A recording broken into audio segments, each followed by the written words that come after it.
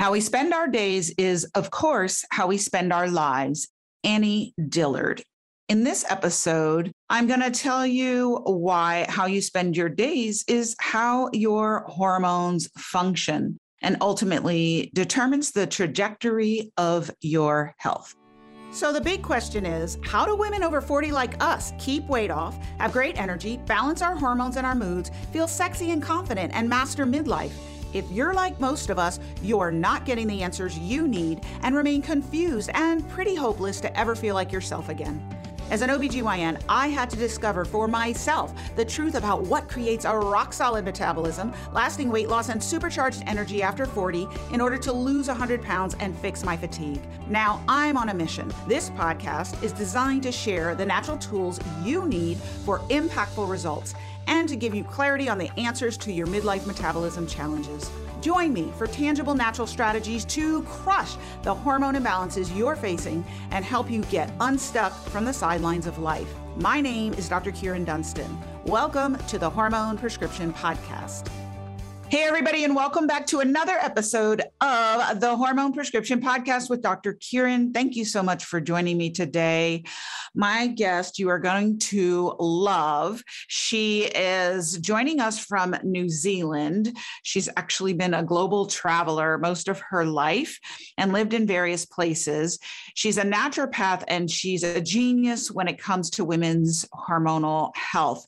She has a very kind of global evolutionary view of hormonal function, which really matches mine. So I love talking to her. She's a big thinker and she likes to help women to understand what their hormones mean on a bigger picture than just every day regulating their period and producing reproduction, because you guys know that your hormones are about so much more than that, right? So we're going to dive in with Dr. Lara Briden. I'm going to tell you a little bit about her and we will get started. So she's a naturopathic doctor. She's author of the bestselling books, Period Repair Manual and Hormone Repair Manual. She has more than 20 years experience in women's health and currently has consulting rooms in Christchurch, New Zealand, where she treats women with PCOS, PMS, endometriosis, perimenopause, menopause, and many other hormone and period related health problems. Welcome, Dr. Lara Briden. Hi, Kieran. Thanks so much for having me. I'm so excited to have you. We met recently when we did the event with Dr. Cabeca, and I have looked at your beautiful book, Hormone Repair Manual, which I love, and you have some really unique concepts that I know everybody's going to really appreciate hearing about. Mm-hmm. And so I want to dive into it, but I want to start by giving everyone just a little context about how you came to specialize in women's hormonal health and period health. Yeah, good question. So I've been a naturopathic doctor for 25 years, which starts to sound like a long time. And in the early years, I was just more in general practice, treating everyone. But as a lot of naturopathic doctors say, a lot of who we see are women back in the 90s, looking for solutions that weren't the pill, that weren't surgeries. And especially back then, I mean, some of the treatments were not very nice that they, had on offers. So I was able to, right from the beginning, just on the ground, Monday to Friday, 9 to 5, find other solutions for my patients. And that's what built my interest and my focus in women's health, because I came to discover that women's bodies, women's hormones respond so well to nutritional interventions, even more so than I had been taught to expect when I went through naturopathic college. So out of that, some of my first work was in Canada. You can hear from my accent, I'm Canadian. And then I lived in Sydney, Australia for a long time, 15 years. I had a women's health clinic there. And now I live in New Zealand. And out of all of those years of practice, I've written these 2 books, Period Repair Manual about periods for women of any age. And then the one we're talking about today is Hormone Repair Manual for women over 40. Yes. Super excited to dive into it. So let's do that. You mentioned a concept which I have never heard, and I love it when I learn something new. And you call perimenopause the second puberty. Yeah. Can you help everybody understand what that means? Yeah. So it's analogous. It's the mirror image of first puberty. So obviously in childhood, we start out low hormone state, low estrogen, and then we ramp up to our reproductive years. And that's first puberty. And a lot of systems change in the body during that time. There's a, recalibration of the brain, metabolism changes quite a lot. Obviously, we know that. And then the thing that I'm trying to explain in this book is that happens in reverse in our 40s, which is when perimenopause begins. I think I'm just speaking to anyone who's listening, who's maybe thinking menopause is way off in some distant future. If you're 41, 42, 43, you're in the territory of perimenopause or second puberty. And it's our hormones winding down, although as we'll talk about, they don't do so in a quiet, go quietly kind of way. Very often, the early phases of perimenopause is actually high levels of estrogen, spiking up to 3 times higher than we had in our 20s and 30s. And that kind of high estrogen exposure combined with low progesterone, we'll talk about that, is also similar to first puberty for girls, because even though girls don't have super high levels of estrogen like we do in our 40s, they are quite sensitive to it. So as you know, women are most at risk for example, heavy menstrual flow in the teen years, those early teen years, and then again in their 40s. So that's an example of a similar pattern in hormones. And also like first puberty and second puberty in our 40s, our systems recalibrate, especially our brain. Because what the research shows, and I'm sure is that most of the symptoms of perimenopause are neurological. So there's also heavy periods and weight gain, a few other things, but there's a lot going on with the brain. And the research really backs that up. So I just love thinking of it as a recalibration, reframing it. It's not a bad thing necessarily, just as first puberty is not a bad thing. It's just something we do. It's how the female body works. Yeah. When you say primarily neurological, what kinds of things would women be experiencing? Because I know they're thinking, okay, what does that mean to me? What would I experience? Excellent question. So obviously hot flushes, as we say down under, night sweats, reduced ability to cope with stress. That's quite a commonly reported symptom. And that's in the scientific literature as well. They're seeing that there's a recalibration of the communication between our brain and our adrenal glands. So some people sort of refer to that as the HPA axis or a stress response system or our adrenal system that undergoes a recalibration. And that can make it feel, I've had patients say to me, I used to excel with stressful projects, with work stress, and now I just can't cope. That's not unusual. Other neurological symptoms include sleep disturbance. That's a big one in our 40s for some women, and migraines. I don't know how much you've seen that with your patients, but I just had a patient a few days ago, actually, in my clinic here, who said, she's had migraines come back. Some of them are like a silent migraines or vestibular migraines where she gets the aura, but not always the headache. And she said to me, oh yeah, I had a few migraines back when I was like 12 or 13, first getting my periods. I'm going, yep, that's how it works. And then they settled down through most of my years and having babies. They're pretty good. And now they're back. It's like, yes, that's actually a well-known symptom of perimenopause. Yes. So all of the above are the symptoms that women start complaining of. And that kind of lack of stress tolerance and stress resilience, I find is so subtle and so pervasive, and that we women tend to blame ourselves. It's almost like the andropause that men go through where they kind of lose their edge, but we go through it usually a decade or even more ahead of time.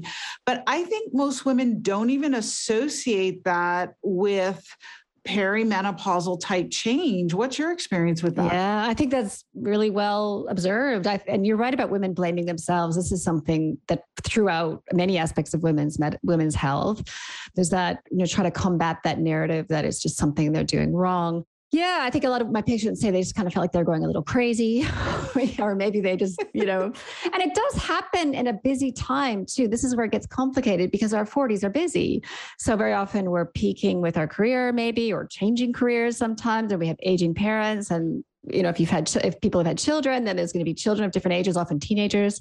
So there's a lot going on, and it's understandable that you might think, oh, I've just I'm doing too much. And that's a factor, but there is also this hormonal factor and this brain rewiring factor. Yes. So it's super important to be aware of that. And then I don't know how it is in New Zealand, but here in the US, the common treatment of OBGYNs for this phase of life is birth control pills. I know. Can you talk a little bit about what types of treatments might be offered to women in a traditional medical practice for this time, at this time of life, for these symptoms we've just talked about, and why that might be a good idea or a bad idea? Yeah, good question. Well, you've just said it pretty much, as you know, conventionally practicing doctors, birth control pill is almost one of the only tools in the toolbox, right? So they've got that, they've got antidepressants. And then that's pretty much, as far as I can tell, that's the end of, what is on offer for women who are feeling like, women will say, I'm hormonal, there's something going on, like my premenstrual symptoms have really ramped up. I'm just getting to the point where I can't cope. And there might be, both with the woman and the doctor, there might be like some sense, your menstrual cycle is involved. So, the conventional approach is just to shut that down. I would argue, and I know you and I are on the same page about a lot of things, like this is not the time to be shutting down the ovaries, I would argue. You've only got, 10 years left with the ovaries. So you might as well try to get as much benefit as you can from the estrogen and progesterone that we make with a natural menstrual cycle. That's why I have a chapter in the book called Cycle While You Can. You're building metabolic reserve, you're including like bone health and brain health, because our female hormones are quite beneficial for lots of different systems. And so I would say there's a lot more to do, acknowledging that sometimes symptoms can seem quite strong or be quite strong. I have patients say to me, I always use natural supplements. I always use herbal medicines until I got to 45. And then I just, periods were too heavy or the mood symptoms were too strong. And so that's when a lot of women actually finally do resort to hormonal birth control, even if they'd avoided it for years before that. But I would just mention straight away the option of using progesterone capsules or Prometrium. I think, do you use that in your practice, Dr. Kieran? I don't use Prometrium, no. But you I use bioidentical. You use compounded. Right. That's the natural progesterone. And it's progesterone that's exactly identical to our body's own hormones, quite different from the progestin contraceptive drugs in hormonal birth control. And so that could be a nice treatment, especially in the earlier phases of perimenopause when there's still quite a lot of estrogen, but very little progesterone. The fact that we lose progesterone before we lose estrogen is where a lot of the early symptoms come from. Yes, I love this chapter that you have, Cycle While You Can. Yeah. And I don't think most women are aware of the benefits of having a menstrual cycle, apart from being able to become pregnant and produce a baby. I don't think they understand it. And you mentioned them briefly, but I really want to hammer this home. So can you talk about how vital these menstrual cycles are for us to create this reserve? Because once we stop cycling, we don't have it anymore. So what are we building up? What's so precious that we're creating? Yeah. So let's talk about estrogen first. It helps to build bones. Obviously, I say build bone, as you know, our strongest bones we're ever going to have around age 25 or 30. And then we do always start to lose some bone mass. But by having good healthy menstrual cycles, pregnancies, potentially making lots of good estrogen during our reproductive years, we can maintain healthy bones. Estrogen is also we're talking about estradiol now, which is our main estrogen that the ovaries make. It's also very good for the cardiovascular system. It's excellent for the brain. It improves insulin sensitivity. So estradiol is like a superpower for women. It actually shelters us to some extent from metabolic disease compared to men. So during the reproductive years, when we're making lots of estradiol, we are less likely than men to develop insulin resistance or pre-diabetes. We can still it's still possible to develop it in our reproductive years, but we're somewhat protected from that. Estradiol is anabolic, helps to build muscle. So these are all, strong benefits. And there's several lines of evidence that the contraceptive, the estrogen and the contraceptive drugs in the pill does not have the same benefits. And then there's the progesterone that we've just talked about. The only way you can make it by ovulating every month, by being pregnant, or you can take it as either a compounded bioidentical capsule or Prometrium is also the body identical progesterone. So that progesterone has lots of benefits, including just the two big ones I talk about in the book, or that it's quite tranquilizing. For most women, it's quite calming and beneficial for the brain. The brain loves progesterone, actually. It loves one of the metabolites of progesterone that acts as what's called a neurosteroid, or, beneficial brain hormone. And actually losing progesterone, as I mentioned, is one of the reasons the neurological symptoms start up in our early 40s. But the other couple benefits of real progesterone for general health is that it modulates immune function, so can help to reduce the risk of autoimmune disease. So listeners might know the most common autoimmune disease in women, especially in our 40s, no coincidence, when we start to lose progesterone, is Hashimoto's thyroid disease, which affects, I think it's like 1 in 4 women over 40 have some level of thyroid autoimmunity. And then progesterone is also good for bones. And also real progesterone, not progestins, helps to reduce the risk. Well, I'm going to boldly say it helps to reduce the risk of breast cancer. I mean, that's one of those questions where the research is not conclusive, but the endocrinology professor who helped me with my book, Professor Geraldine Pryor, she's pretty convinced that real progesterone potentially helps to reduce the risk of breast cancer. She's written a blog post about that, and I think she's probably right.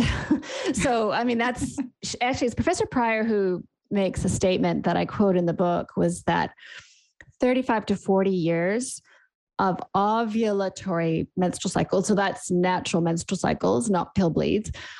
35 to 40 years of menstrual cycles is important, not just for making a baby, but also to help to reduce the risk of dementia, heart disease, diabetes, and breast cancer, and osteoporosis, and breast cancer. So I love that kind of messaging. I think it really drives home that our female hormones are an asset, not a liability. And that to say to women that you only need ovulation if you're going to make a baby would be like saying to men, you only need testicular function and testosterone if you're going to make a baby, which would be crazy.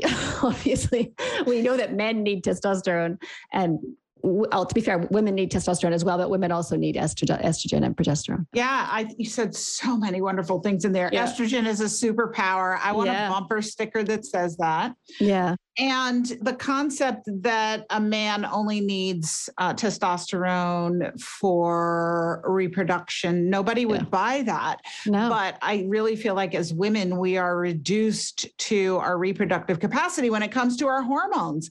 Mm-hmm. And, really, that's how I was taught in medical school and residency. It's like, we're just little men. Yeah. And we just have this little accessory pack, kind of like a little black bag you might wear to a black tie dinner, that allows us to reproduce. And that's our hormones. And then it wasn't until my own health hit a wall in my 40s at my second puberty that I realized, I became teachable first off to realize I didn't know everything, and went back to school to get trained in anti-aging, metabolic, and functional medicine, and learned how to speak hormone and understand that foundationally we are different. And these hormones are so important.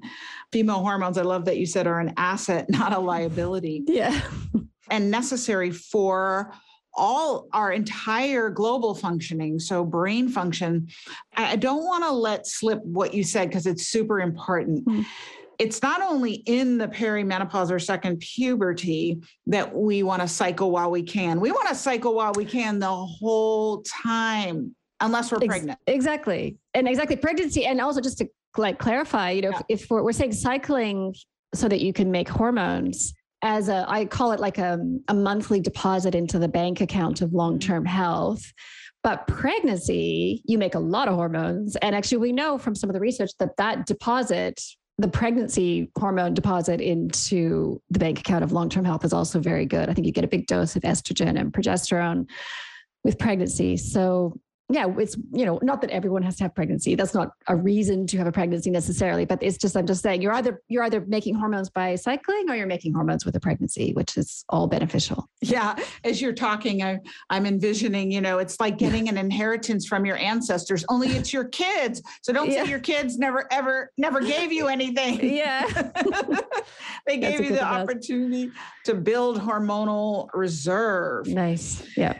And then we come to menopause. And I'm wondering if you can talk a little bit about that. You have in the book, the meaning of menopause through an evolutionary lens, which probably most people listening haven't heard. Yeah. Mm-hmm. Yeah. This was important for me on a few levels, because the other thing about me is that before I trained as a naturopathic doctor, I worked as an evolutionary biologist. I have a peer-reviewed paper about actually sex differences in foraging behavior of animals. So, I've been looking at health and biology through the lens of evolution for a long time.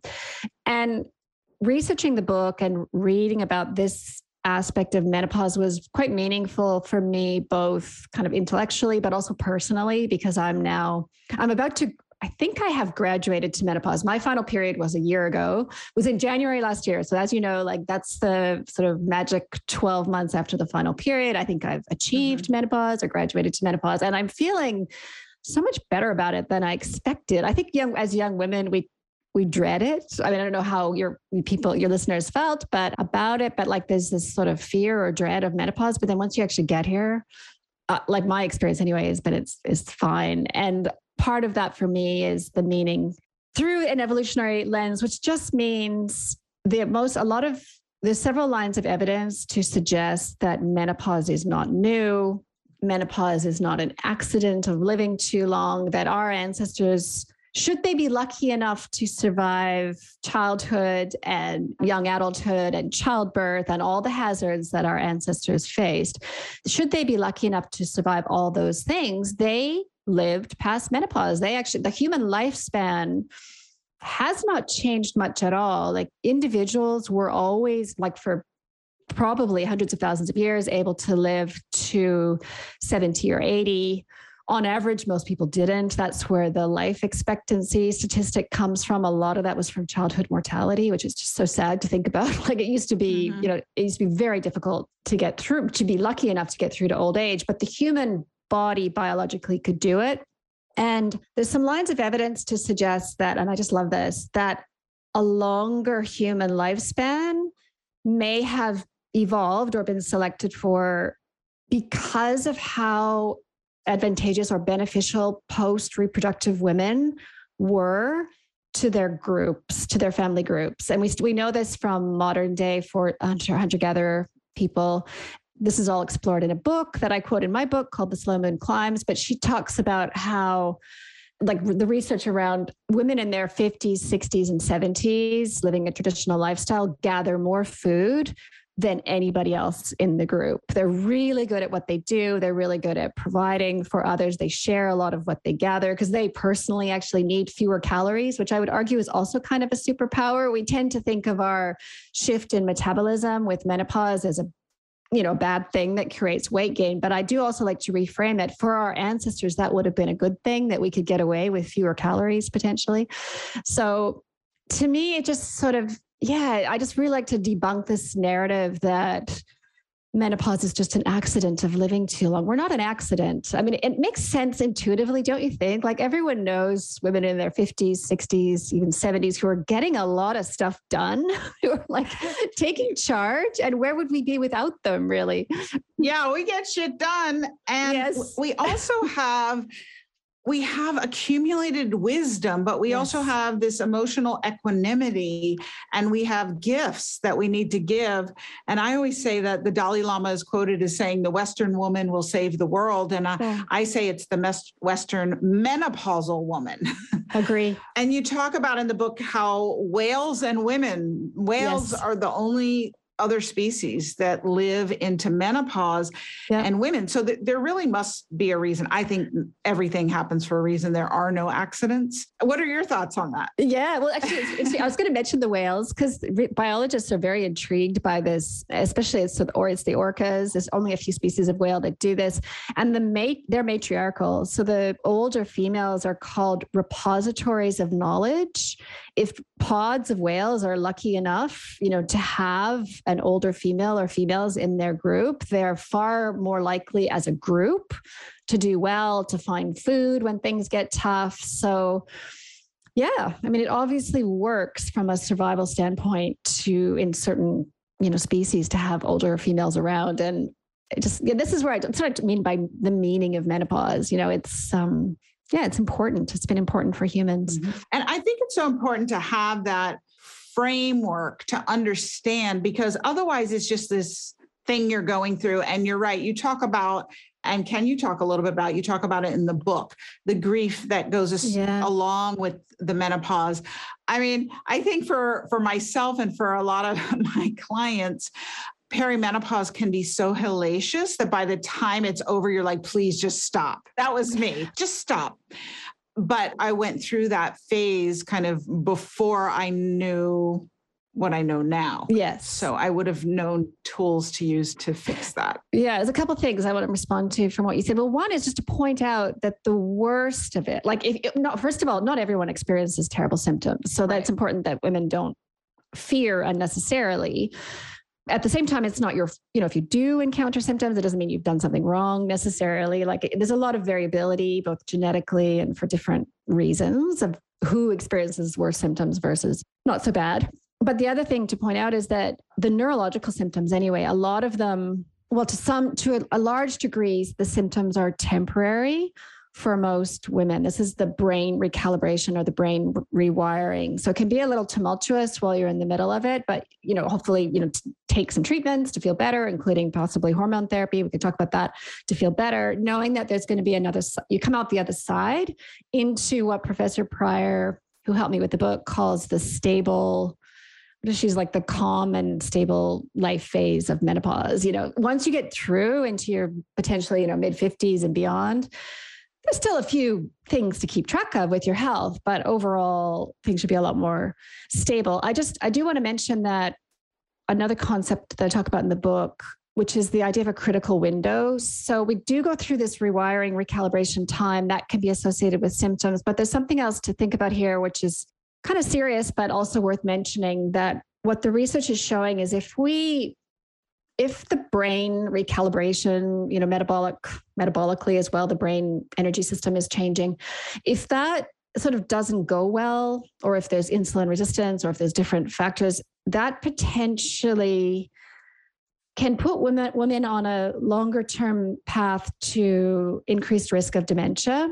And also, in other systems that there's a increased risk of long-term health problems can start in menopause. And I guess what I'm trying to say with the book is they don't have to. I think this is a critical window for health. It's also a window of opportunity to do something about that and feel better. And as an investment in not getting dementia, potentially things like that. So what are some of your favorite actions to help your patients with at that time so that they really can protect their brain? Yeah, that's a really good question. Well, it's about, okay, so first of all, I talk about the basic action plan for brain rewiring. And that includes, and I'll just list through them quickly, just obvious things like moving your body, because actually movement and building muscle is really good for the brain, which seems a little counterintuitive, but the research is very solid on that. I talk about magnesium, which is a simple supplement, but the brain loves it. It just loves it. And I pair that with an amino acid called taurine, partly based on these beautiful magnesium taurine formulas we get in Australia and New Zealand that are quite popular down here. Then I do talk about just brain nutrition in general, like having, making sure you've ticked all the boxes for adequate levels of vitamin B12, also choline.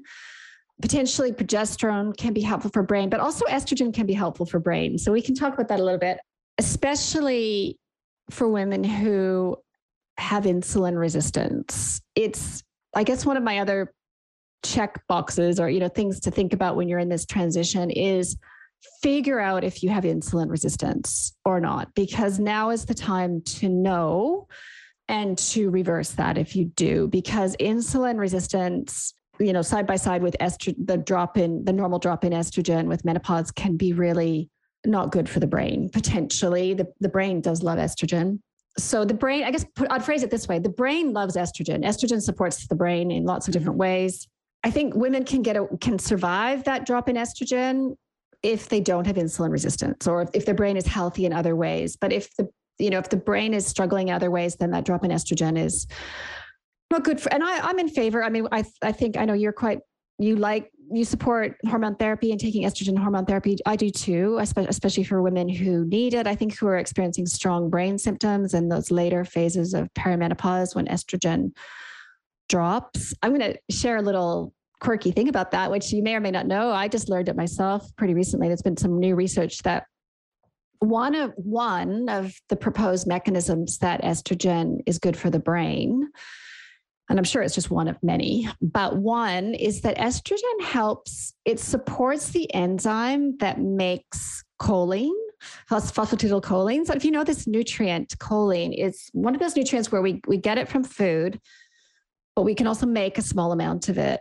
And our ability to make it is very much, that enzyme is dependent on estradiol. So with menopause, we get this automatic shift to having a higher dietary requirement for choline, and choline is really good for brain health. So there's actually just a new paper about that, sort of wondering, is, choline partly the mechanism of how estrogen, protects the brain? So I thought that was, really very quite interesting. Yeah. Yes. And so I know some women, so you said the first thing they should figure out is, are they insulin resistant? Yes. And despite the fact that people like us talk about the insulin resistance all the time, I find the general public does not know what that is. And when I mention it, they're like, what are you talking about? They know diabetes.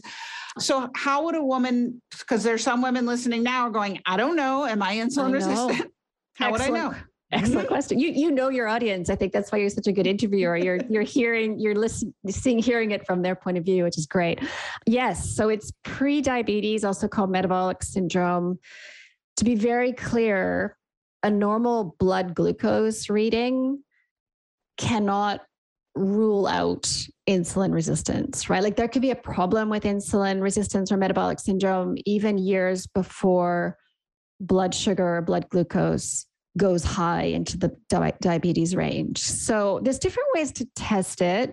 And I'm curious to, hear how you assess it. I test it with insulin measures. So basically a glucose tolerance test with insulin, or a dynamic insulin test. So it's a test where you do a fasting blood sample.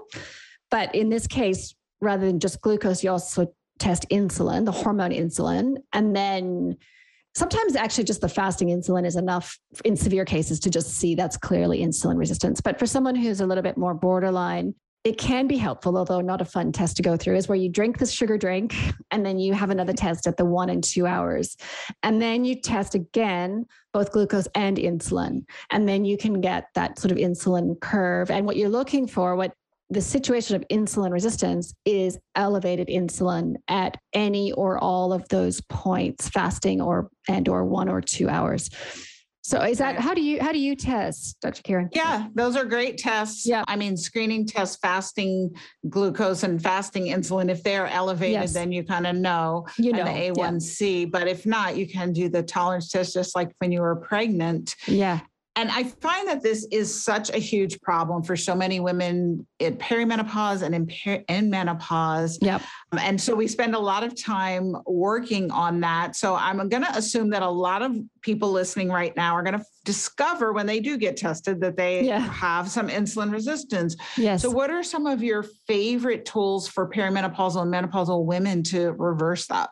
Yeah, this is central to a lot of what's going on, because insulin resistance causes weight gain around the middle, which is obviously, concern for a lot of people, but it also, as we've been talking about, it impacts the brain. It's a big risk factor for cardiovascular risk, even to some extent for breast cancer and osteoporosis, like all the risks, all the things that we're worried about. And it's common, I don't know if you said this statistic already, but for people over 40 or 50, especially, like this is about 1 in 2 people, probably about 1 in 2 of your listeners are like definitely have insulin resistance. And so you don't need to feel like anyone listening, you don't need to feel ashamed or concerned or, it's something to address and reverse, but you're not alone, if that makes you feel any better. A lot of it's from our exposure to our modern food environment. I kind of talk about it in those terms because I'm a biologist at heart. Like we're surrounded by the wrong foods, and it's not always about individual choices, right? Like we grow up with them. They're just everywhere. So we're as poor animals in this ecosystem trying to, eat what's right for us. So that can be challenging. And also, as you know, like a lot of environmental toxins increase the risk of insulin resistance. So there's things working against us, especially for anyone with a genetic predisposition. There's those few happy people out there who seem to just genetically not be prone to insulin resistance for whatever reason. They just won the genetic lottery. But like for a lot of people, we hate those people. Yeah, no, exactly. Yeah.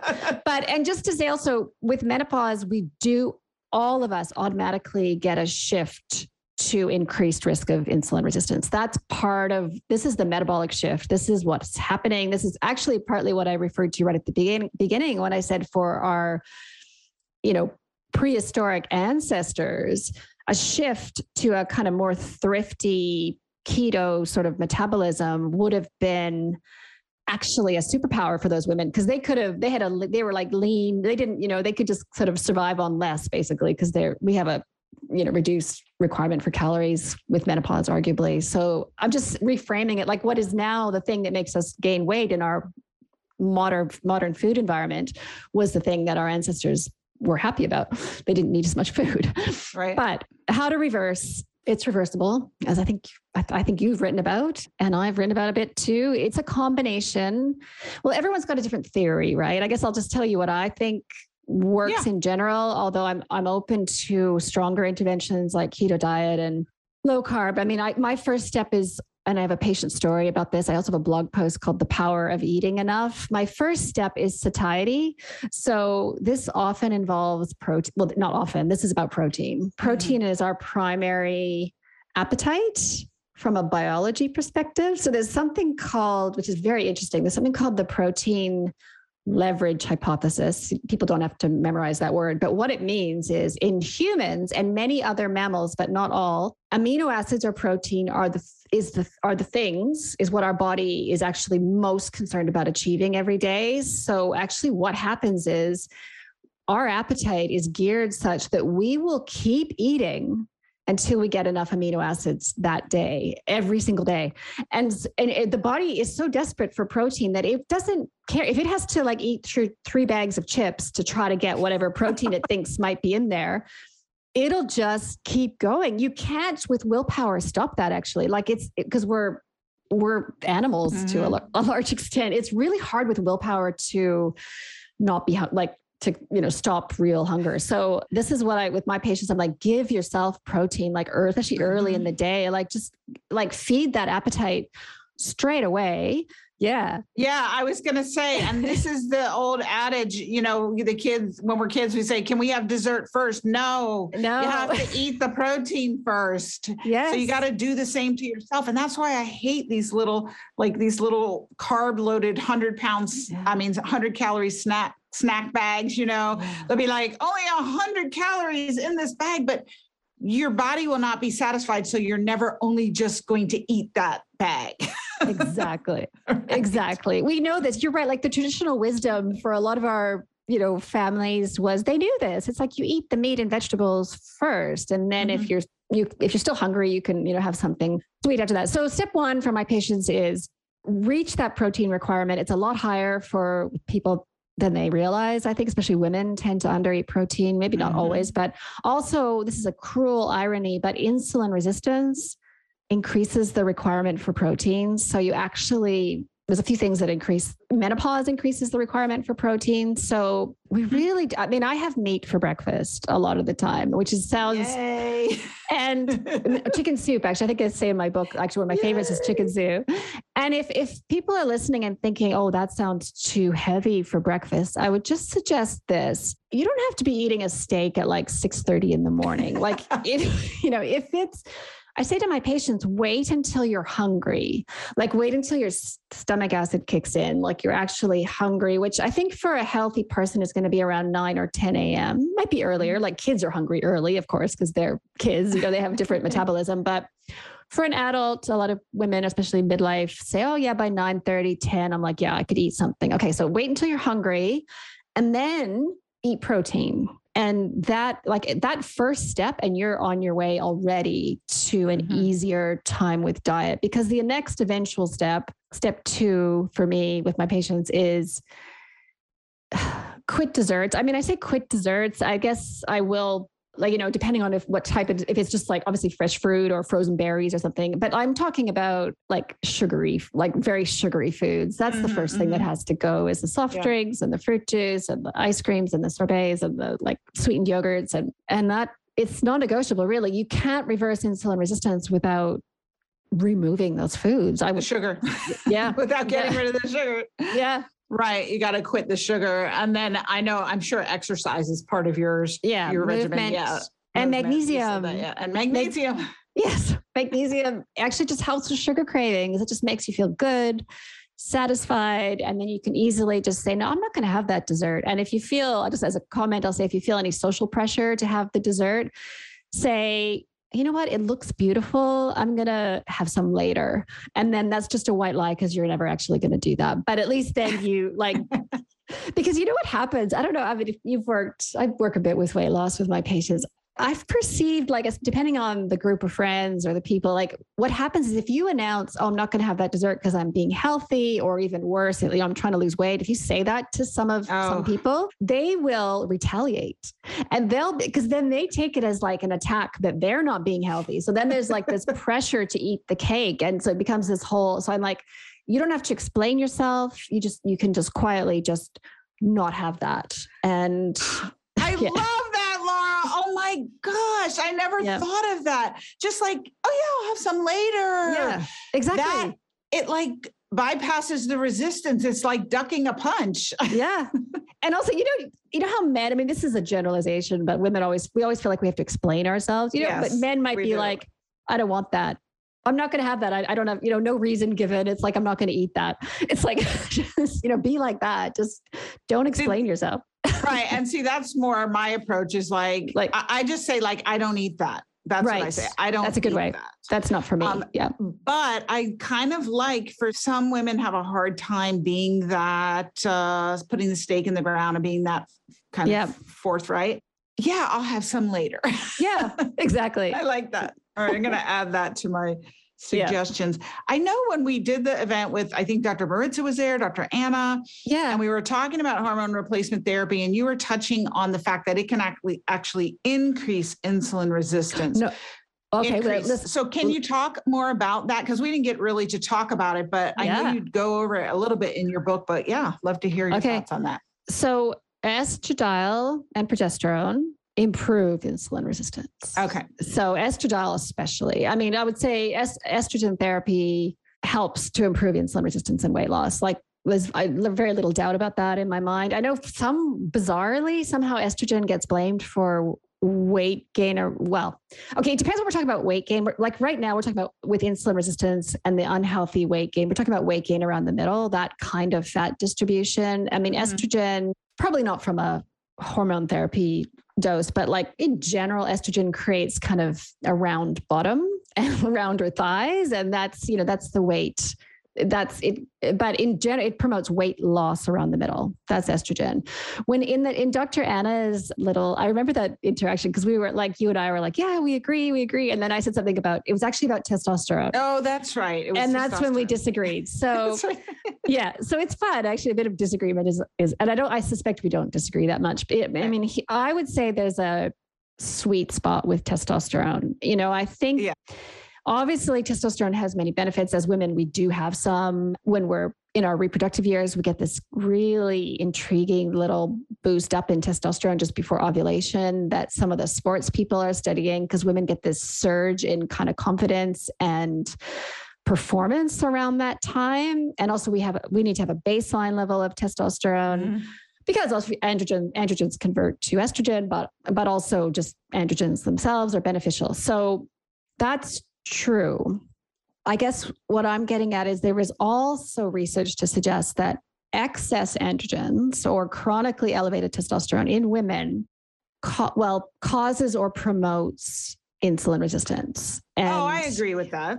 Yeah. Yeah. See, I thought we're on the same page. So this would be the case for PCOS, and or polycystic ovary syndrome. Right. They often have that. Well, not often. They by definition have that duo, that combination of high androgens.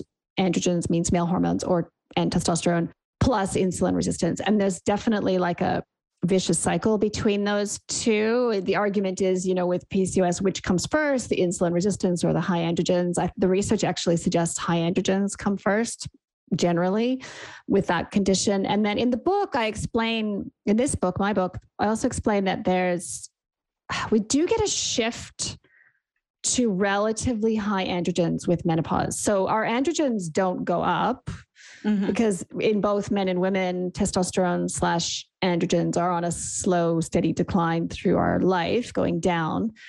We actually get the slight increase in androgens in perimenopause, but it's temporary in the earlier phases of perimenopause, which is interesting. But what happens is when estradiol and progesterone drop away, we lose out on the beneficial anti-androgen effect of those two hormones. So the androgens, the testosterone shines through. And that is potentially contributing to insulin resistance. It's not the only reason, but I just find that quite interesting. Certainly, I have encountered patients who were overdosed on testosterone as part of hormone therapy. And I was convinced I felt that was contributing to some weight gain. But it's not to say, no, I mean, I think you can safely take testosterone as long as, I guess I would make the rule. I don't know how you feel, but I think if you're going to take testosterone for libido or mood, because testosterone can be quite stabilizing for mood, it should always be with estrogen and progesterone, never alone. That would be my thought for menopause. Absolutely. For menopause. Yeah. Yes. Yeah. I just, the data says that 50% of women in menopause are deficient in testosterone, but I'd say in the women I work with, it's more like 90%. And it's just so vital for brain function, not only cognitive, but initiative and mood. It also helps with bone, muscle mass, so many things. So yes, thank you for clearing that out. Oh my gosh, I could sit here and talk to you for hours. Actually, do you mind me asking what dose, or do you I don't know if you want to be that specific in the podcast, but I'm just curious for myself, what dose of testosterone might you prescribe? Like just, for example, like just for someone who, I guess. It depends for a transdermal. It depends what we test, don't guess, of course. Yes, right. So at the Hormone Club, which is our telemedicine solution for women in 47 states in the US to get a bioidentical hormone therapy, we test, right? So we do the Dutch test, the dried urine metabolite test, and see where their levels are. And then we also look at them as a whole person and kind of what else they have going on. But it could be 0.25 milligram of testosterone in a transdermal. It could be a half a milligram, a milligram, 2, and it just depends on kind of where they are. So that's usually where they might start. That's good. And do you also test, I mean, this is a little technical.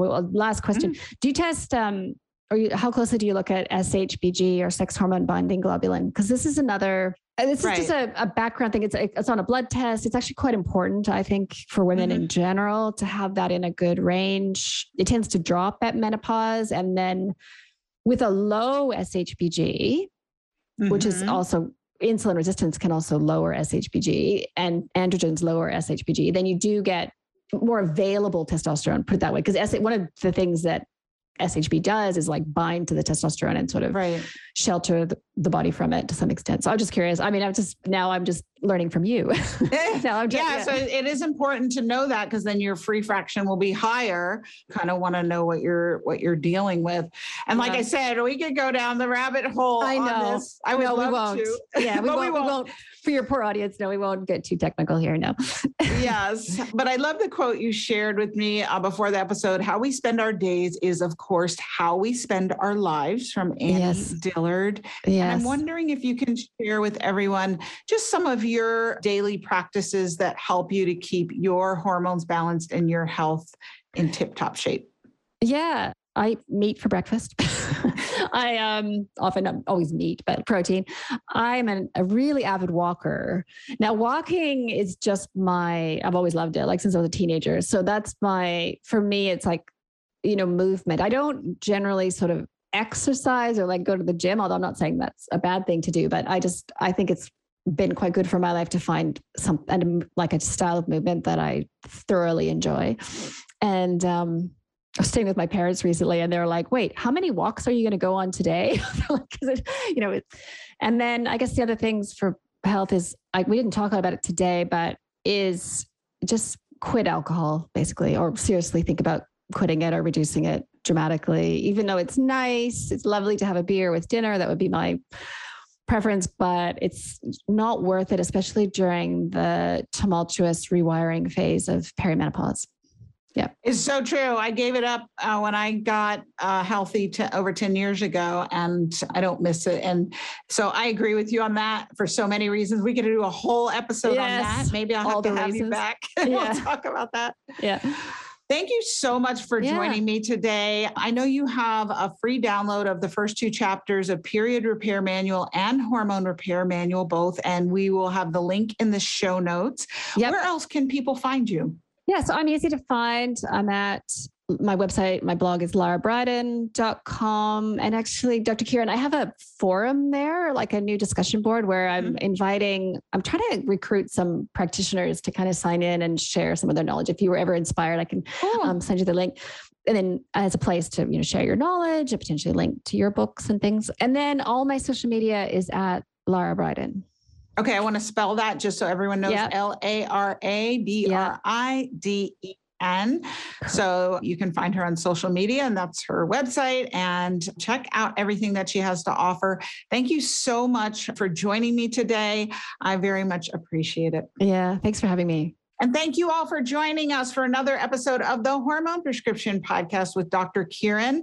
I will see you next week when I think we will be diving into a Q&A episode. Remember that you can submit your questions on my website, KieranDunstonMD.com, on the podcast page.